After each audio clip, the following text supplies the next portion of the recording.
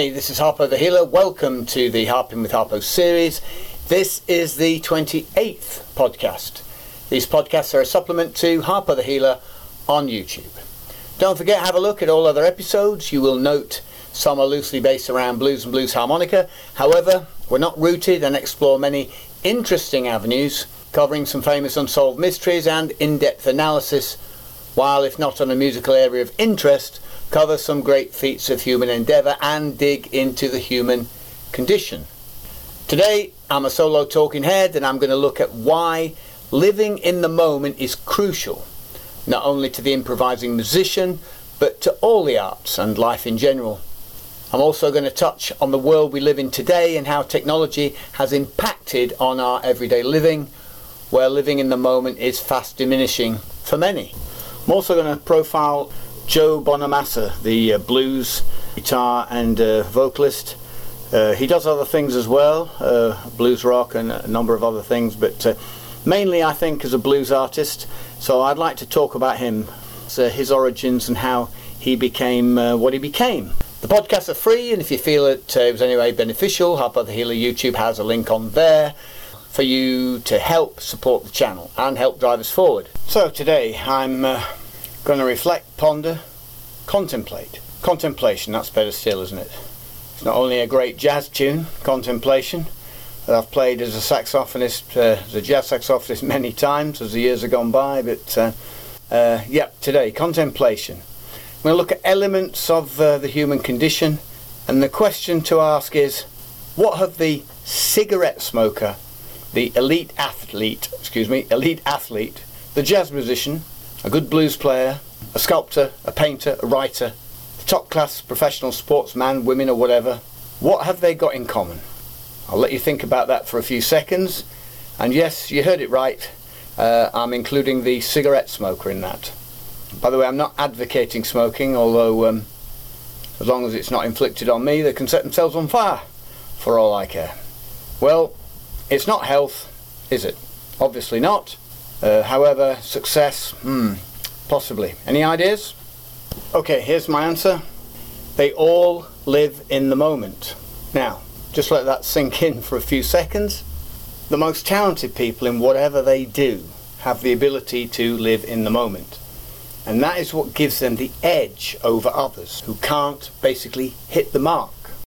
So where does the cigarette smoker feature in all this? I hear you crying into my ears. Well, when the cigarette smoker's smoking the cigarette, they are in that moment. They're thinking in that moment. They don't contemplate or think about the cigarettes they have smoked or they're going to smoke. They don't think about a time after they're doing something. They're at the point that they're philosophizing or thinking. You see car mechanics who are going to one side and smoking a cigarette and studying the handiwork and then going back to it, that kind of thing. They're living in the moment, and some people think that it gives them time to think. Of course, it doesn't really. It's just a process. They could actually do that process without smoking the cigarette if they thought about it. But of course, it's a habit with nicotine and smoke and all the rest of it, and that's up to them. But the point is that at the point they're smoking the cigarette, they're in the moment. Just like many professional footballers you'll hear, once they've played the game of football, they'll think about their mistakes and they'll think how to rectify those mistakes. That's what will feature in their mind for the rest of the week. They really don't want to go back and watch themselves on any screen. They want to be thinking about the next game, always the next game, and then working in a training session and working in the moment and playing in the moment. And that, for a musician, is also the key. Remember, success means different things to different people. The problem to me with current Western society is much of someone's success is geared by how much money they have made, which is extremely shallow way of looking at it, of course, and looking at the world. However, nonetheless, it is the world that all of us live in, or most of us live in anyway. Not ideal, however, it seems to be the best there is at present moment in time, and extremely unlikely to change soon or perhaps forever. There's a great saying, I can't remember who said it, originally came up with it, but I'll paraphrase here, is how miserable materialistic people seem to become in old age. More and more people are moving in general away from living in the moment, or if they ever did. We all see it now. For example, you got your Wimbledon final, and the guy's 2 sets down, and he's serving to try and save himself. It might be a match in which this guy's going to win. At the moment he's about to serve, you look round the ground, and everybody's there with cameras. They're using their phones to record it. So at that moment in time, these people aren't really in the moment. They're not actually soaking in all the atmosphere at that point. There might be a brush of dust off the ground, or something that he does, or a breath, or something that you see that you can absorb in with him and feel the tension, but it won't all be there. You won't all be exactly there, because you're creating this parallel world at the same time, because you've got your phone out. So you can't be in that moment. You're more interested in recording it for posterity and to show others of an experience that you were there, which is really bizarre, because somewhere like a Wimbledon final or the US Open or whatever, there are cameras everywhere. It's professionally done. There's absolutely no need for you to film it, other than to send it to friends and say, look, I was there, which seems ludicrous to me. But hey, this is the situation that the world finds itself in nowadays. Of course, if we take it from the standpoint of looking at health and well-being, it's often said that if people can live in the present, that is the best place to be all round. Yes, it's important to look forward into the future and prepare to a certain degree, and of course, to try and live in that present, and also to look back, not just for posterity, but from a learning perspective, looking back into history and of things that have been done well. To concentrate on being in the present is, I think, the most rewarding and satisfying thing. You come across people who've never really been in the zone. They may well have been in their life in some things, but don't actually recognise it. Good artists will recognise it all the time, because that's the mode they have to be in order to perform at their very, very high level. If you check through some of my other podcasts, I don't know which one it is, but it's one I've done with RJ, where I discuss how to get into the zone, and ways of and then fulfillment, and how you develop, and what it's like to have that out-of-body experience. So that's how it appears to me. People feel it differently when you're on a bandstand, as I was as a jazz saxophonist, where wow, you're locked right in with the band, and then all night I can float out of myself and actually look at myself playing as if it's not me. But that's on another podcast. I don't really want to duplicate what I've already said before. This living in the present is so important if you want to be successful at anything. So it's really all about paying attention. A little bit white, if you're able to see. I've had several eye operations in my life. Fortunately, they were successful. When you have the ability to see, pay attention if you can see. You might use your other senses if you can't see, and they will be more heightened, obviously, if you haven't got visibility. But if you've got visibility, pay attention. That's extremely important. And now the ancient Egyptians, they were absolutely fundamental here, way ahead of the time. And of course, with the ancient Egyptians, some of the things that they come up with, it's hard to believe that people were thinking like that far back in history. It's about telling stories in just about everything. And one thing that the ancient Egyptians were absolutely really clever at doing was taking their myths and legends and putting them together with facts, a little bit like listening to or reading historical fiction, good quality fiction. But even better, the ancient Egyptians, they were fantastic at it. And the eye was a symbol. The Eye of Horus, for example, was used as a sign of prosperity and protection, derived from the myths of Isis and Osiris. And so they, you got to think that they were absolutely telling you back then some of their anatomical things with the anatomy and what they came up with for the period of time they were in. Some of the people today are still using some of those processes. Of course, things have changed a thousandfold, of course, but they're still using some things that the ancient Egyptians came up with, and it's quite remarkable. So one of their big things is the eye, and what it's saying to me as a symbol is saying, pay attention. And the way to do that really successfully is to focus down and be in the moment. I'm not kind of talking about looking at material things here. As I said before, that kind of is a sort of a shallow approach.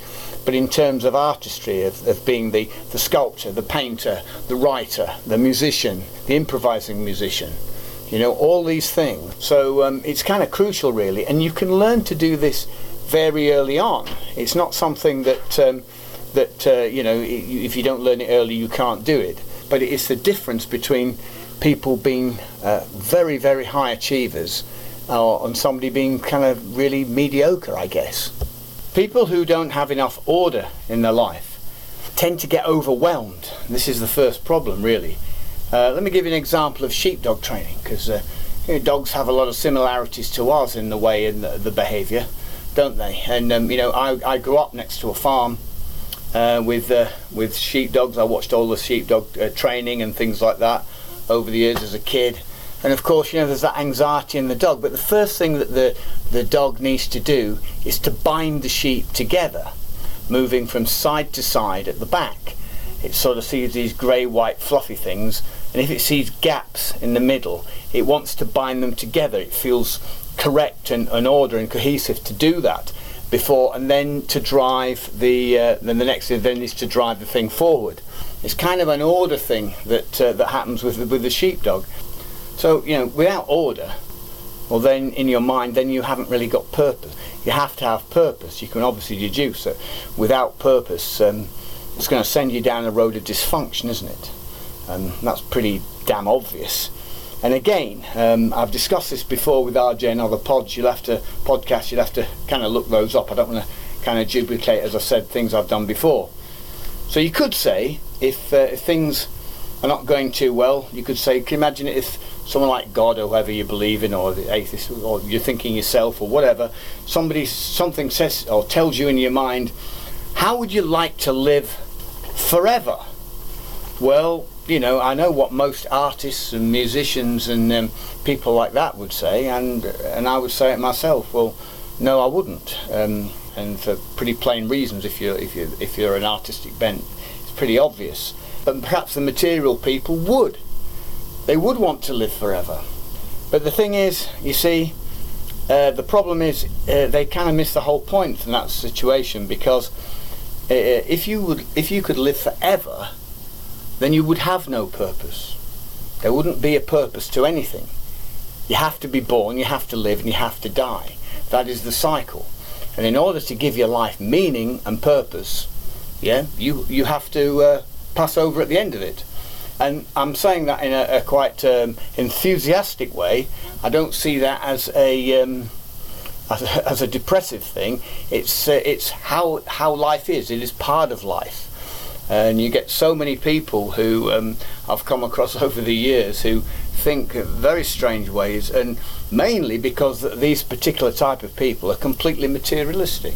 You don't tend to find that with the artists and musicians, or the ones I've spent my time with anyway. So, as I've said before, no matter how abstract you want to be, you have to have some order and some rails to run on in order to become abstract, and I've talked about that before as well. But just about all the positive motion, the forward drive of your life, your forward motion will not be from material possessions.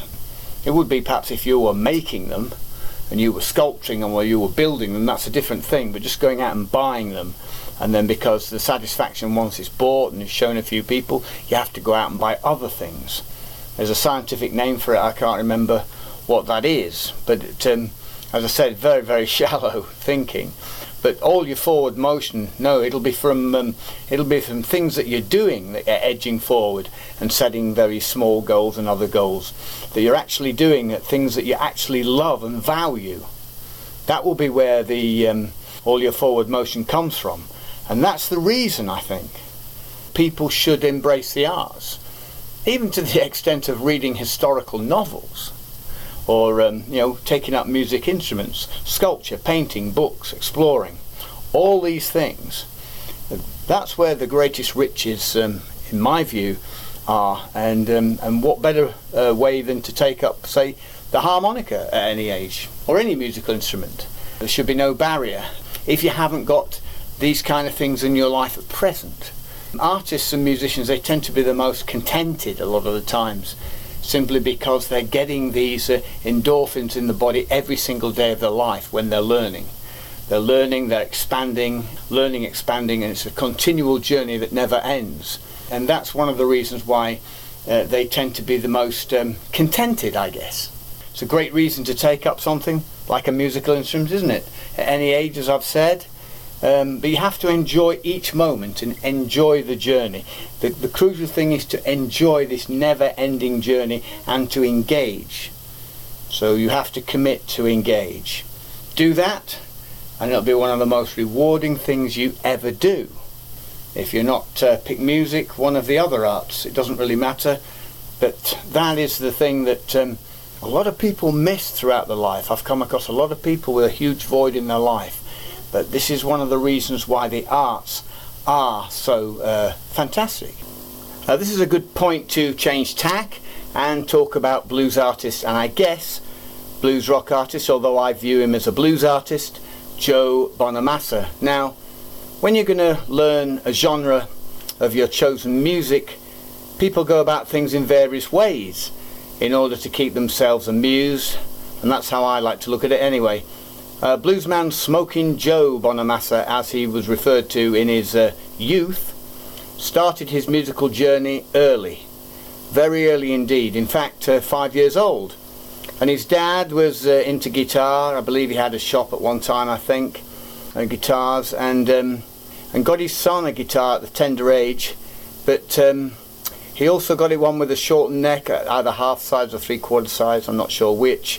But anyway, it was so that, you know, when he was showing him how to do a bar chord at such a tender age, he could actually do it. Anyway, he embarked on his journey, showing Joe things on the electric, and introduced him to record CDs, or wherever it was, of the likes of Eric Clapton and SRV, that's Stevie Ray Vaughan, many others, but I think those were a couple that he was sort of feeding him, and off they went. Obviously many more blues artists as well, but that was just an example. So his dad shows him a few things, and amazingly, one day his dad comes home and he goes into his room, I don't know, 5, 6 or 7 years, and I'm not sure, somebody said it might even be when he was 5, but it was within one of those couple of years anyway. His dad witnessed almost nailing down, he went in the room and he was almost nailing down Stevie Ray Vaughan's Scuttle. Now I was thinking it's probably the introduction bit, but it sounds more like when I've had to listen to the documentaries that it was he was doing a whole chunk of it, which is quite incredible, isn't it? So his dad was actually floored at first. He couldn't quite believe it. Mind-blowing, some might say. Well, you see, you know, Joe was a kind of protege. And it comes to no real surprise to me, though, that it's possible.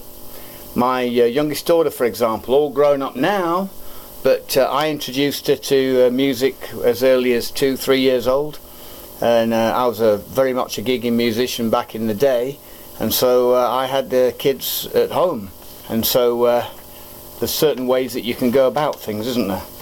For example, I introduced her to music.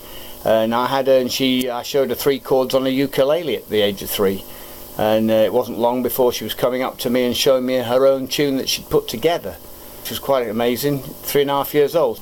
Now these days my youngest is on a different artistical journey, and that's great, somewhere in different directions. But of course it's so important when you've got kids at that age. They're so impressionable, so it's not a surprise to me with the skills that Joe Bonamassa was accruing and getting together at such a young age. I mean, I was playing modern jazz as a tenor sax player probably 2 or 3 nights a week. I might be playing more commercially on Friday, Saturday night, you know, your soul band, all that sort of kind of stuff maybe. But Sunday lunch is probably jazz in those days. When you find yourself, you know, if you want the freedom to work out on your instruments at home, and you've got little ones, then, you know, if you, for example, play with your child for 20 or 30 minutes, and then the child will then probably play with those particular toys for 30 to 40 minutes on their own after you've finished. So that gives you 40 minutes.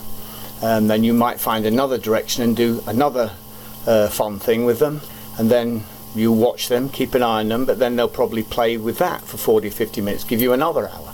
So there's another couple of hours for you to free up to do your stuff on your instruments or whatever you need to do. And it always grates on me with children when they say, oh, I'm going to home educate the kids. Well, home educating's okay to a point, but they have to be able to function in society, and by that means socializing. I mean, when I was a kid in school, they had nothing in the playground. Nothing. They threw the kids in. They'd let some kids have a tennis ball to play soccer with, but they wouldn't let you have a big ball. You know, when I'm talking about between the ages of, say, 5 and 10, you know, that kind of age.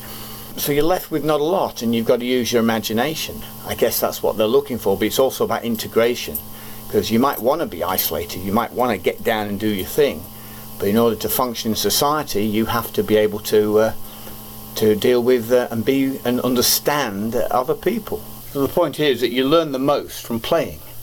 That's how you learn, not just as in playing a musical instrument, but generally playing. That's how we all learn the most. You know, I've studied martial arts for many, many years, and in the early days, I mean, back in the day, in the Far East, they were looking at animals and how animals behaviour. And even in their world, you know, it's play and experimentation that's how you learn. And so basically, with Joe Bonamassa's the prodigy idea is basically it's down to good parenting. That's what it is. It's excellent parenting. You know, as I said earlier, you know, if a kid's bored, when a kid's brain is like a sponge, if it's bored, then that's where it's going to start short-circuiting, isn't it? And that's where, as the brain gets rewired over the first sort of 16 years of its life, if it comes across the ultimate boredom and literally doesn't have a direction and doesn't know what to do, this is when all these strange problems and strange behaviours appear, or many of them at least. So, as I said, Joe started life out as a musician. I said 5, but I think in truth it might have well have been 4, or 4 to 5, but it says on Wikipedia 4, so okay, we'll go with that. He was from a place called New Hartford in New York. His early influences they were all being fed in by his father, like the Eric Clapton, Jeff Beck, that kind of blues and British blues and kind of bluesy rock. Rock music is not something that I'm very keen on. That's why I see Joe as a blues player. But anyway, by the time he's 12, he's a force to be reckoned with. He was being mentored by an American guitar legend called Danny Gatton. I think he was a session player and very, very well known, and he sort of moulded things together for him. I mean, I remember many years ago I took the youngest saxophone student I ever had. I think he was 8, and I took him because he wanted to do it, and it wasn't from his parents. He'd seen something, and it was him that pestered his parents. I said, okay, I'll take him. And I finished with him when he was about 16 or 17 or something like that, and he had all the attributes to be a very fine bebop player when I'd got him up to standards and stuff. But he went down a funky route, and then he changed direction and went into music technology. But you know, these things are possible to push and do well early if you really focus your attentions. So in Joe's case, he's now, would you believe, the big thing for him was that he opened for B.B. King, and I think B.B. King let him open on something like 20 shows, whether it was in the holidays or wherever, or whatever he was doing. But at that tender age, he opened for B.B. King, and I guess that gave him a huge lift. And he'd had his own band then as well. He was playing around a certain Pennsylvania and New York when he was 12. And then he joined a band called Bloodline, or they got him involved in the band with these characters were all sort of the sons of Miles Davis and people from the Allman Brothers and is it the Doors, I think, I don't know, but they were all sons of famous sort of rock and jazz bands, and Joe was really, I think, the younger one, who was in there basically for his solo space and his composition, that sort of stuff. And so that's quite amazing, and that's how he sort of he went about his business at that particular time. Now as I said earlier, the thing that's unique, I think, with Joe Bonamassa is at such a young age he had that feel real feel, not just a feel within the music. It's bigger than that.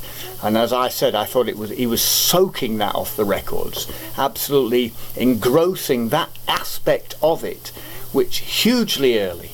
I mean, you get a lot of musicians never ever get true feel. You can count them on one hand. You have to get that feel into your playing, whichever instrument you're into. If you're an improvising musician, for sure, you really have to dig deep. Now, I remember listening to sort of Joe's early stuff, and at first I'm hearing everybody else really than him, and I think he probably would have admitted that himself. It's still him going through it and moving things around in his way, but obviously then he's trying to find himself through it all. But he really does have a tremendous feel, which he's kept that going throughout the whole of his career, and just got bigger and bigger and bigger and bigger. And that is that's a good testimony for a good blues artist. A blues artist that can make a statement. It doesn't have to make a statement with very much, but can get the same power as a good jazz bop player can get the power in different ways. And this is one of the reasons why I've never been keen on the rocky side. It's to do with rhythms. It's just a personal thing, and I see it as blues being an expression at the ultimate level, and he has that. Joe Bonamassa has that the talent to do that and get it at that level. I don't think I've seen Joe ever do a blues gig with a harmonica player like yours truly. Well, we can but dream. Anyway, if you've never come across Joe Bonamassa, and I think it's culminating, he was doing he does different tours with different types of gigs at various times, but going back, you can see, you'll get it on the tube, is live at the Greek Theatre with his full band, and the Albert Hall, but the Greek Theatre in America. I think it's on the West Coast. Yeah, it is. It's LA or something like that. And have a look at that. I'll play the blues for you, some Albert King numbers, he does Freddie King numbers. It's called the Three Kings Tour, I think. And he does B.B. King. And if you look at those, in no uncertain terms, he really, really pulls it off there. He really pushes the boat out. And if you don't believe that he can give it to you, well, man, he gives it to you for sure. And there's an icing on the cake. This guy has got a voice, and he's got I mean, when I do blues, I'm gravelling, I'm doing the growl and all that sort of stuff. That's how I get around it. But in his case, this guy can sing, and he can sing extremely well with a blues voice, which is extremely difficult to do, because blues is it's either telling poetry or talking, or the way I've just described how I would do it. But he sings, but he's a blues singer. He's excellent, and he has an absolute excellent band that he put together there with, I think, some of the Tower Power Boys. The great horn section from that band, elements of that, and then some fantastic backing singers. And I think he's got Reese, I can't remember his last name, used to be with Stevie Ray Vaughan on keys, on piano and Hammonds, on B3s and stuff. And I can't remember the rest of the band, but it's well worth a look, because you will see how his delivery is sublime, and it's the delivery. Sometimes it's not so much the notation, it's the delivery of the notation, the dynamics, and the attention to detail within the dynamical movement that makes somebody, in my view, a good player. And I don't think it's any accident that he was he's been put in certain bands on the way up, but like a lot of these things, there's very good, fine players never get plucked from obscurity, as we know, throughout the world. And in terms of when I was a jazz player, as a jazz saxophonist, I can look at blues, for example, and like a lot of jazz players would do, and see it as fairly simple. Whereas in the jazz world, of course, as a blues harmonica player, I look at it different, because it's a different set of parameters. And when I used to play saxophone on gigs, I remember doing the whole of the other coast line for a while, for a couple of years with a blues band when I wasn't playing jazz, and having to play the saxophone in a very different way. Some people say very simplistic, but no, there's other things that you bring on board.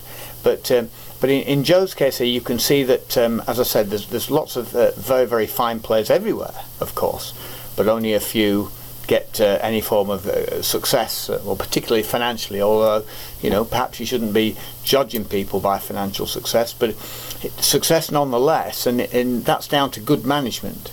I think there's several documentaries where he touches on this. He's had very fine management all the way through, and it's very impressive to see somebody who has made it with his name to a certain point without really no mainstream playing on radio stations, which is quite a thing, and people see him as a blues rock player, as a blues player, whatever.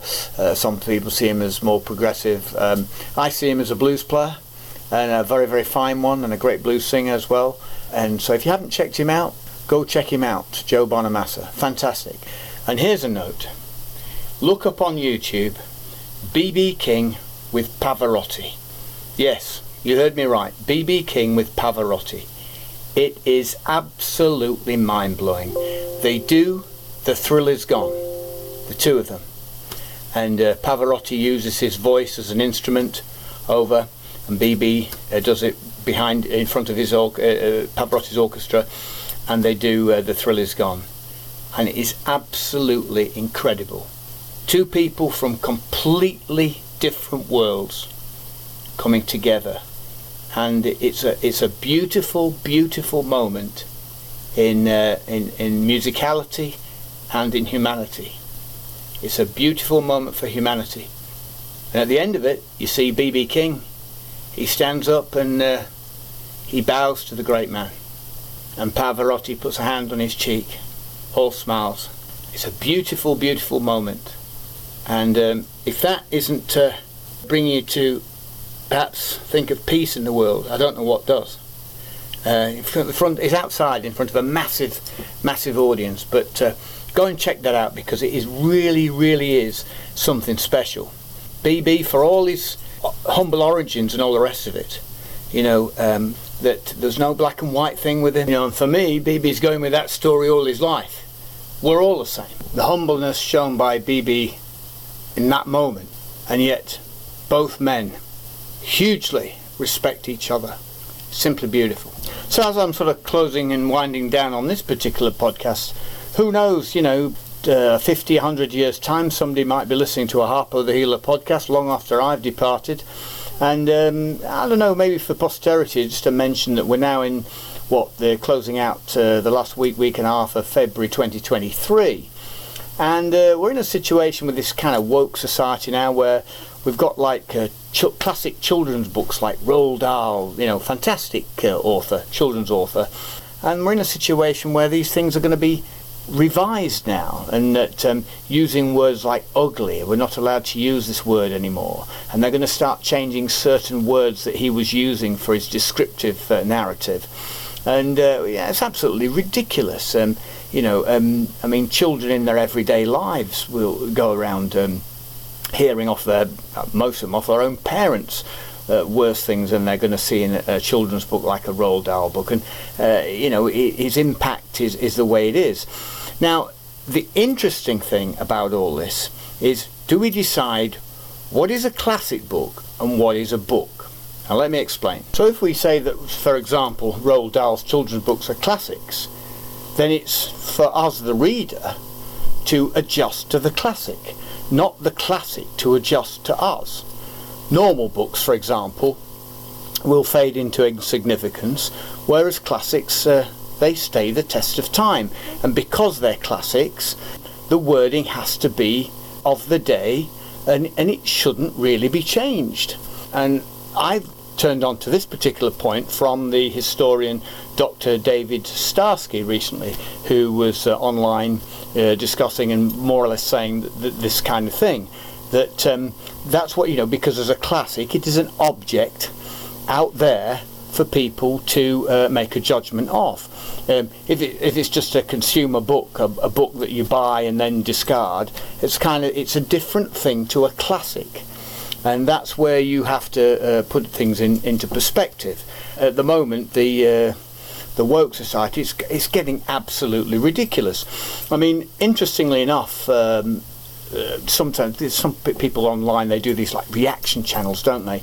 And I saw I think it was an American lady maybe watching The Life of Brian. We've probably all seen it, haven't we? There's a scene in the Colosseum where Reg and Stan and the rest of the little party, like a trade union lot, sat there discussing their People's Popular Front or whatever they call it. Very, very funny, where Stan decides that he wants to become a woman and all the rest of it. It's a very, very funny scene, made probably early 1970s, which is almost mirroring what's happening today.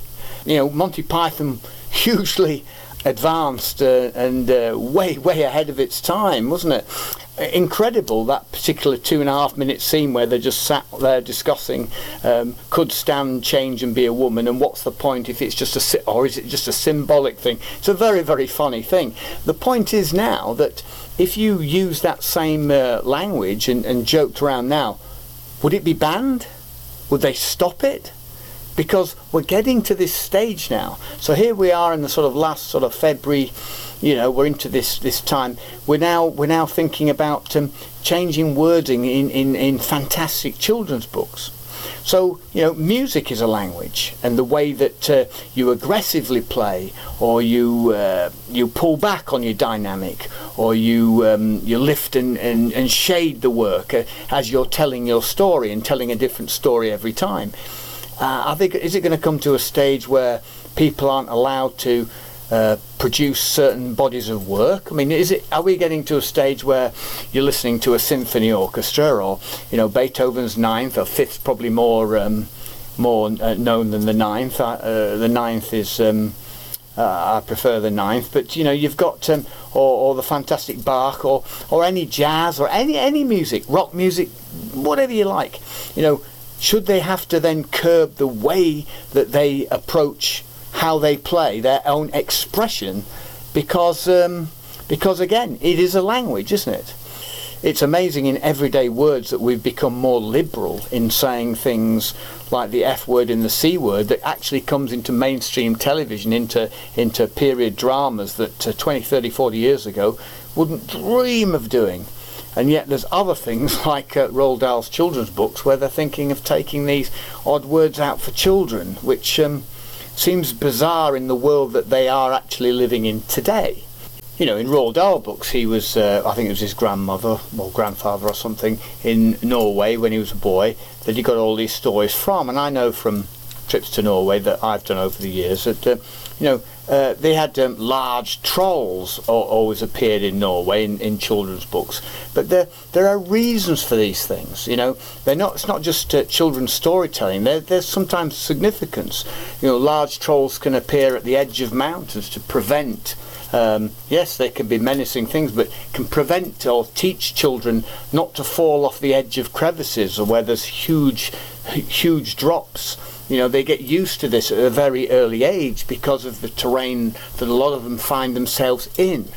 I mean, look at a Little Red Riding Hood. There's a typical story that the wolf is basically trying to teach a child that just because somebody might be dressed sartorially and speaks a certain way, that they might not be what they appear to be. And that is very, very significant, and the stories, and they're classic stories, aren't they? Now, will it be starting to change the language, or perhaps changing the wolf that's in the bed dressed up as grandma? I mean, this is how it seems to be going, and how bizarre that is. I mean, surely, as far as children are concerned, censoring. I mean, come on. Maybe they should start with video games. A lot of revenue and business in that. I mean, it's just ridiculous to sort of start censoring books like Roald Dahl's classic children's books. The Hunchback of Notre Dame, what's that going to become? The gentle person in the bell tower with the bad back? Something like that? Or perhaps we can't use the word bad, and I've changed gentleman to gentle person, and perhaps the word bad and gentleman will have to be banned. We'd have to come up with something else and something else. I mean, it's absolutely ludicrous. AI, for example, artificial intelligence. I mean, how far will mankind push it, and how far will mankind let it get to? I mean, that's a huge discussion all by itself. I mean, imagine if mankind decides to start censoring or controlling self-expression and taking our music as the improviser. I mean, can you imagine it? That would be incredible, wouldn't it? Or to manipulate the sculptor or the artist, manipulating the writer, as well, we're seeing that now, aren't we? You know, to a degree, I think. All these things, and to control or certain elements of control of self-expression. You know, what do the scientists do? They look back at you know, how the apes developed and how we came out the trees and how evolution came, and looking at Neanderthal man and primitive man and all the rest of it. And when they're looking for marks of intelligence, whether it's a chimpanzee or whatever, if they come across, or primitive man, if they come across something where the action is done not simply to get food or for foraging, not simply for survival, but it's done for other reasons, either to quell boredom, or whether it's to, you know, like cave paintings, or just doing something for amusement. And this is where the arts come in. That's when they realise that the species is changing, because that is a huge, huge mark of intelligence. So for me, I'm interested in the human condition, individualism, and self-expression, and that's where it's at for me. Okay, so that's Harpo the Healer. I'm signing off. I'll blow out some blues for you on the blues harp. Check out my other podcasts. Check out Harpo the Healer on YouTube. And you know what? I'll catch you on the rebound.